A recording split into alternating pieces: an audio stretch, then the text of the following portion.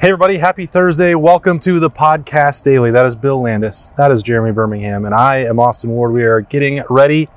We're pumping in the crowd noise out here. You might not be able to hear it because Birm has these mics just fine-tuned. Also, finally. It's not that loud. Oh, it's not that loud. That's right. You have to subtly tweak the volume. Like, make sure that you get it for 28,000 Michigan State fans.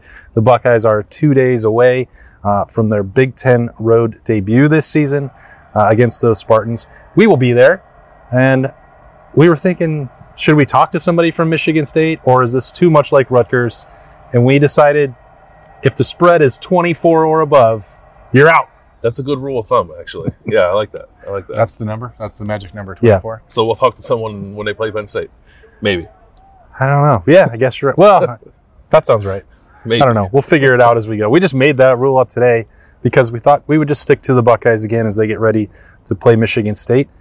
And Berm, the question that we got asked more than any on Wednesday as we started preparing for the Podcast Daily on Thursday was, where are all these coaches going to go? They're such coveted commodities. They're going all around the country, and Ryan Day definitely won't be able to keep them all together, right? Yeah. Are you talking about on the off week when they go on the road recruiting? Yeah. But not really. Those guys will be all over the place next week, for sure. That wasn't what we got asked about. I think that, we're at a point in time when it seems to me like Ohio State, more than any other program in the country, has rumors about its coaches being poached or going somewhere else, as though they're all incapable of being happy in Columbus. Like, I don't understand it. It's weird. I don't see Alabama assistants' names. I mean, I guess Bill O'Brien's name pops up for head coaching jobs, but he was a head coach before and a head coach in the NFL. And when you go to work for Nick Saban, you're going there for just a rehab stint. Yeah. I don't know, man. Like, literally for Sark. The vibe that we get around here is that all these coaches are pretty focused on this season and winning a national championship. I'm not saying nobody could ever decide to look elsewhere. I don't think Brian Hartline is one of those guys that's ever spending any time looking for like greener pastures right now. So I don't know where a lot of that stuff comes from, but it's the way this world is right now. I mean, it's out there. Is it boredom? Like, what is it? Like, Maybe. Ohio State's winning by too many points. Let's start talking about some stuff that's not even like remotely true. I don't get it. Like, I think some of these guys like should be hot commodities when the coaching carousel really starts spinning. I'm not sure that it has just yet, unless one of these guys wants to go coach at Nebraska or Wisconsin, which seems unlikely. So it's not a conversation that is not worth having. It's just not worth having in the first week of October when there's how many games are left? I'm bad at math. Yeah, seven regular season games plus whatever they do after that. Then maybe a few after that. So that I don't. These conversations, I guess, can happen at this time of year, but I don't believe they're happening right now. It was strange to me that it was posited that a team that hasn't even fired an offensive coordinator would be trying to reach through back channels to get to Ohio State's passing game coordinator. That's Brian Hartline. Yeah, and that was Marcus Freeman at Notre Dame as well. If we're just going to put all that out there and talk about it, multiple sources with direct knowledge of the situation refuted any suggestion that Brian Hartline would be interested, hypothetically, in that position. Now, obviously things change, but Brian Hartline has been himself publicly on the record, been pretty consistent that he has no desire to leave his alma mater. At some point, I think it's possible that he does. I don't think it would be for an offensive coordinator job competing essentially head-to-head against Ohio State. If Brian Hartline were to leave his alma mater in a job that's paying him just under $1 million a year right now. And will be over $1 million by this time next year. That I think would be at the NFL level. Yeah, and I think, I was also asked about this on Dotting the I's, part of the Rivals Network, on our message board on the Horseshoe Lounge about, well, what does his future look like then? Would he take a head coaching job this offseason? I think it's important to remember how young into his career he really is. His resume as a coach is pretty small. We know he's had overwhelming success as a position coach. He is one of the best recruiters in the country. But I don't think there are many athletic directors, certainly not talking about the Power 5 level, which it would have to be to even remotely offer him a raise over what he's getting here, that's like, well, we got to get Brian Hartline right now before he's ever been a true coordinator, before he's had 5 years of experience in the industry. I'm not sure where that part's coming from. He's going to be a coach at a higher level at some point. Yeah. His desire is for that to be here. And that's certainly his family's desire and Ryan Day's desire and the Ohio State receivers room desire.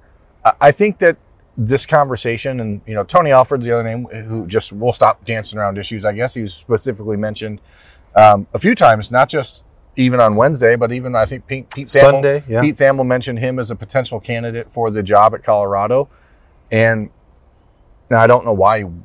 I mean, I know Tony is a guy that people covet around the country. That he's a great recruiter, a good relationship builder, a guy that's been at Ohio State now for 7 years. And you start to wonder, like, what's the timeline for an assistant coach around here? But Colorado, Wisconsin, Nebraska, these schools are not firing their head coach after 5 games to hire a guy who's not been a coordinator anywhere, let alone a guy that's not been a head coach somewhere. You're firing a guy this early so that you can get a head start on Lance Leopold at Kansas or whoever the other hot, the guys around the country. Matt Rule, Coastal Carolina's coach, whoever his name is. Jamie Chadwell. There's guys out there that are going to be hotter commodities. The Matt Campbells of the world that constantly get brought up. Tony Alford will be a head coach someday. It's not going to be at Colorado, and it's not going to be this. It's not what we're talking about right now. Like, it's just not. Maybe it'll be at Colorado State after this most recent wrong decision. And I mean, I honestly, Colorado State, you have a 4th opportunity to get it right at some point. I honestly think that's why he's being linked to the Colorado job, is just to be like, screw you, Colorado State. Colorado State is Tony Alford's alma mater, America, and he has been linked to that job multiple times. I think not just linked. He's interviewed for that job multiple times. Each of the last 3 off seasons, I think, when they've fired a coach each of the last 3 years. Well, it hasn't been 3 years in a row, but 3 out of the last 4. It has happened, right? 3 times. 3 out of the last 4 years, something like that. So he's still here, and I think he's saying, "Hey, I'll take the job at Colorado if it means a double bird to the old alma mater who's passed him up 3 times." But either way, it's sort of moot and irrelevant to talk about today. And sounds like a good podcast topic. These things, I'd like to talk to Tony about that. These things get brought up right now, and all it does is have like a weird negative impact on recruiting that it requires people to answer questions that are not really questions on October 6th. I've actually wondered that. And Berm, you're the right person to ask because you're much closer to a lot of these recruitments than Austin and I typically are. When stuff like this happens, how big of a deal is it in conversations with recruits? It's a big deal, especially when you're talking about Tony Alford. Obviously, he's the running backs coach here. He's only recruiting one guy in this class. That guy's been committed for 7 months to a school that is 20 minutes down the road from him that has a first-year head coach that's trying to build a program. If you don't think that school is immediately getting wind of that sort of rumor, and even on Sunday, as soon as they see Pete Thamel put out a tweet that says Tony Alford is on this list, they are calling him saying, there you go, your guy's leaving. How can you trust him? How can you trust this guy? He wants to be a head coach. Mm-hmm. It's just, that's what they should do, obviously. It's not negative recruiting. It's just using what is out in the ether, but it certainly has an impact. Brian Hartline has already been dealing with, rumors about Carnell Tate flipping to Tennessee or, Noah Rogers flipping and staying home and going to NC State, and all these little things that just get brought up for just no reason are just another question that has to be answered that you've already answered a dozen times, because it's a question that gets asked 1,000 times before a kid commits. Are you there? Are you staying there? And now you have to just do it again in the middle of the season when you're trying to win a national championship. It's more just a nuisance than it is anything else. But obviously schools have to use it. I'm sure Ohio State, if Kirby Smart was getting ready or being linked to the Patriots job, they would be calling guys like Troy Bowles, 5-star linebacker, and be good. Just so you know, we have heard this is a possibility. So I get it. It's just a pain in the butt that you have to deal with. The changes to, first it was the recruiting calendar, and that changed to the coaching carousel calendar, and that these repercussions.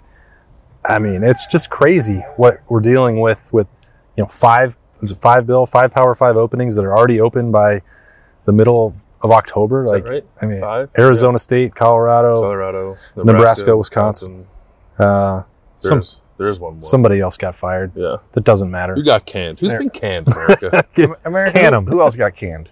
Yeah, you'll let us Remind us in the comments on Thursday morning. We won't have time to remember ourselves until then. I mean, it is Thursday morning. What am I talking about? Yeah, that's right. I just had breakfast. Like, if the short list was correct, that Tony Alford was on there at Colorado, he would definitely want to be involved in that search. But he has 7 games to coach here. He would obviously be staying through the playoff. Like, he wouldn't even be an ideal fix for Colorado if they were trying to get things signed to have a signing class by December and patch up that program. Like, that's the other sort of factor here of how good the Ohio State assistants have it. They're probably going to be coaching into the middle of January. They have really good players here available. And it's not to say that none of them have ambitions elsewhere, but they're not the sort of candidates that would fit to go fill a Power 5 vacancy on short notice. They're not going to leave here. And Ohio State, like Gene Smith, I've had this conversation with him and how he's changed over the 12 years now that I've been covering this program, where initially there was great resistance towards, we're not even going to pay coordinators $1 million. Assistants, get out of here. That's not ever going to happen.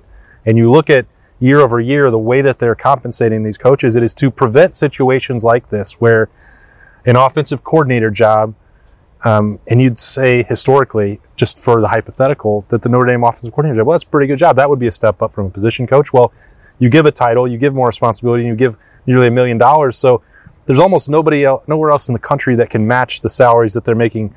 Like Tony Alford is making more as the running backs coach here than to be the head coach at Kent State. Think about that.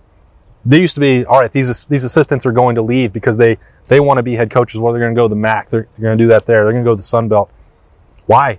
You're going to take a pay cut to go do that? Yeah, it's unnecessary now. And I think more and more maybe coaches are being a little more pragmatic about that.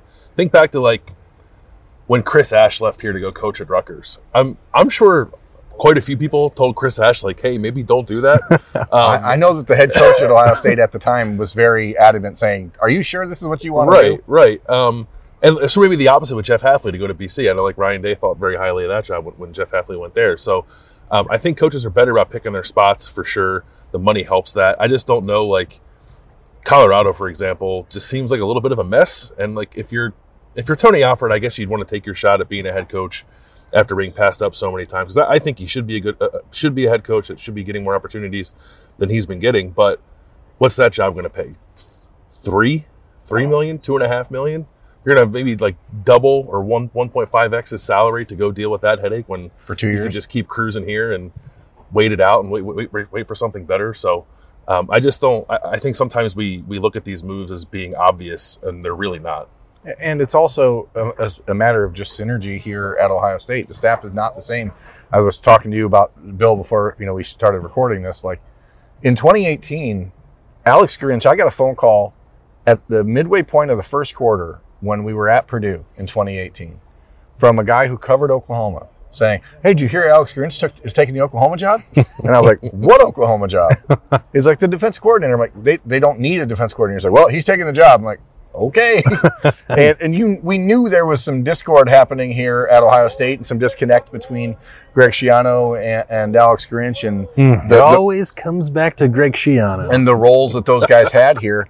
But that's not the case right now. This is a coaching staff that is very, very content in what they're doing. Everybody has a role. There's no one that is just sort of out in left field or a duplicate coach or a guy that's just, carrying around books for Greg Schiano. It's not the same thing. Like he's not getting Greg Schiano's coffee at this point. So I just don't buy into this needing to be a discussion right now. But as we said, like this is 2022.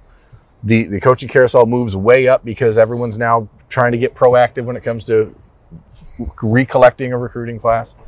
Tony Alford's not leaving Ohio State to go to Colorado tomorrow. And even if they offered him the job, it's not something that I don't think he would be able to earnestly say, yep, I'm doing it, and walk away from a national championship contending team. But I don't think he will get offered the job. Erm keeps telling us not to talk about it, but we have 7 days of podcasts a week. So yeah, we have to. I don't believe it's worth our breath to deep dive into it. But I also understand that it's out there, and you have to see it. And again, his name keeps getting linked to this stuff for a reason. You want to give people a little inside baseball into how coaches' names get on coaching wish list. Yes. Lists. So It's not through LinkedIn? it is not. It is not.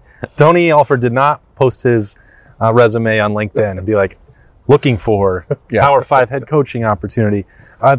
Even assistant coaches have agents. It is the job of these agents to make sure that their clients are mentioned And well compensated. for opportunities like this. And it's not necessarily always so that they get that job. It may be so that they can keep the current job that they have and make more money doing that. Now, I'm not saying that that's exactly what's happened here with Tony Alford. I know that didn't happen with Brian Hartline in this case because he wasn't on a list for a job that wasn't available. But I would suspect, in this case, Tony Alford's agent said, well, they're looking for some people. They want to tie. Now, there's two ways they can go about it, actually. Like, one is reporters throwing darts. Okay, this guy's from the Colorado region. He has been coaching for a long time. He's very successful. He's done this and that. He'd be familiar. He'd be a good fit. Knows Urban Meyer. Go through that list. And reporters put together a list where they're just throwing darts to try and get some interest initially. They're not based on who athletic directors are looking at on their secret list in their drawer that they pull out. The other part is agents reaching out to potentially willing, friendly outlets that want to hear and say, hey, we think this guy might be a good fit right there. He'd be interested if Colorado calls him.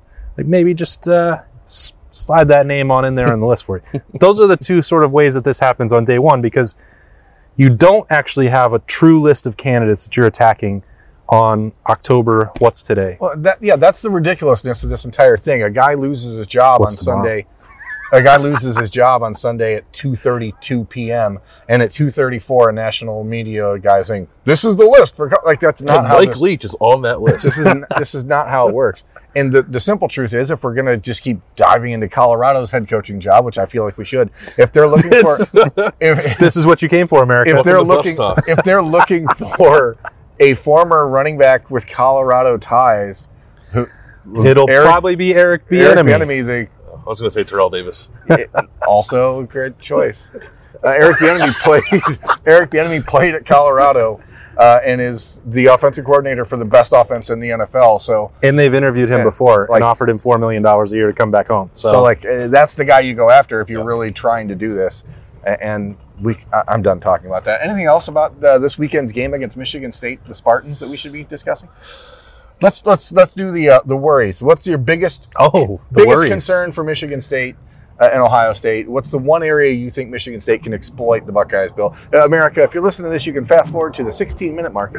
It's too late now. Shoot. I will insert this at the beginning. Tell your friends to fast forward to this point. If they don't care about the Colorado head coaching job.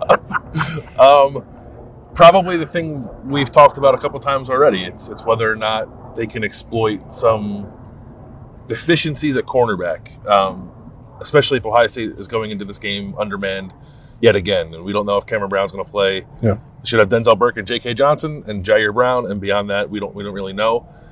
It's been okay. Like I don't mean to talk about the position in a way that makes it seem like it's been a total liability for Ohio State this year, because I don't think it has.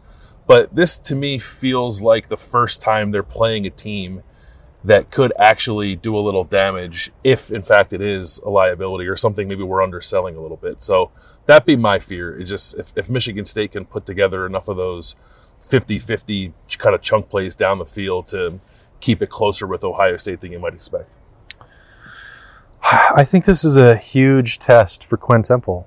If the Buckeyes haven't been on the road yet, when did he book these hotel reservations? Did he get Oh, boy. Did he get? Quinn Temple is Ohio State's football operations director, for those of you. Did he make a reservation for enough buses? Are all those buses properly gassed up with the right amount of pressure in the tires? Where did he get the pregame meal from? Because you don't want Fazoli's. Yeah. Well, then you would have a real problem with Freshness. being ready. If you're going Fazoli's for a Friday night meal. Remember DeJuan Jones at Nebraska last year? Yeah, you want to make sure that you order from the right, reliable restaurant. So I think that you can't have a Jordan flu game situation. I would be worried a little bit just about Michigan State. Why is he interrupting my very serious This analysis? guy's talking about bubble guts, and you're trying to talk about football. Rutgers did a nice job putting pressure on C.J. Stroud and kind of hurrying up his clock a little bit. Michigan State, while I know that they are not playing particularly well defensively, they have a defensive end that's one of the leaders in the country in sacks. 4 of them were in week 1 against Western Michigan, so take that with a grain of salt, I guess. But they're going to try to come after the quarterback, and they can't beat Ohio State in man-to-man situations. They can't allow themselves to try to play the soft zone, because Ohio State will run the ball right through there. So I think they're going to have to just go bubble guts. Pressure. He didn't want to say it. Yeah, I didn't want to say it. I think you have to go pressure. And so I guess we've seen Ohio State's passing offense be a touch out of sync the last 2 weeks. And if Travion Henderson can't go and you have to rely on Mayan Williams for 30 carries, maybe you have a tighter game than we would think. But that's about really the only area I'm concerned.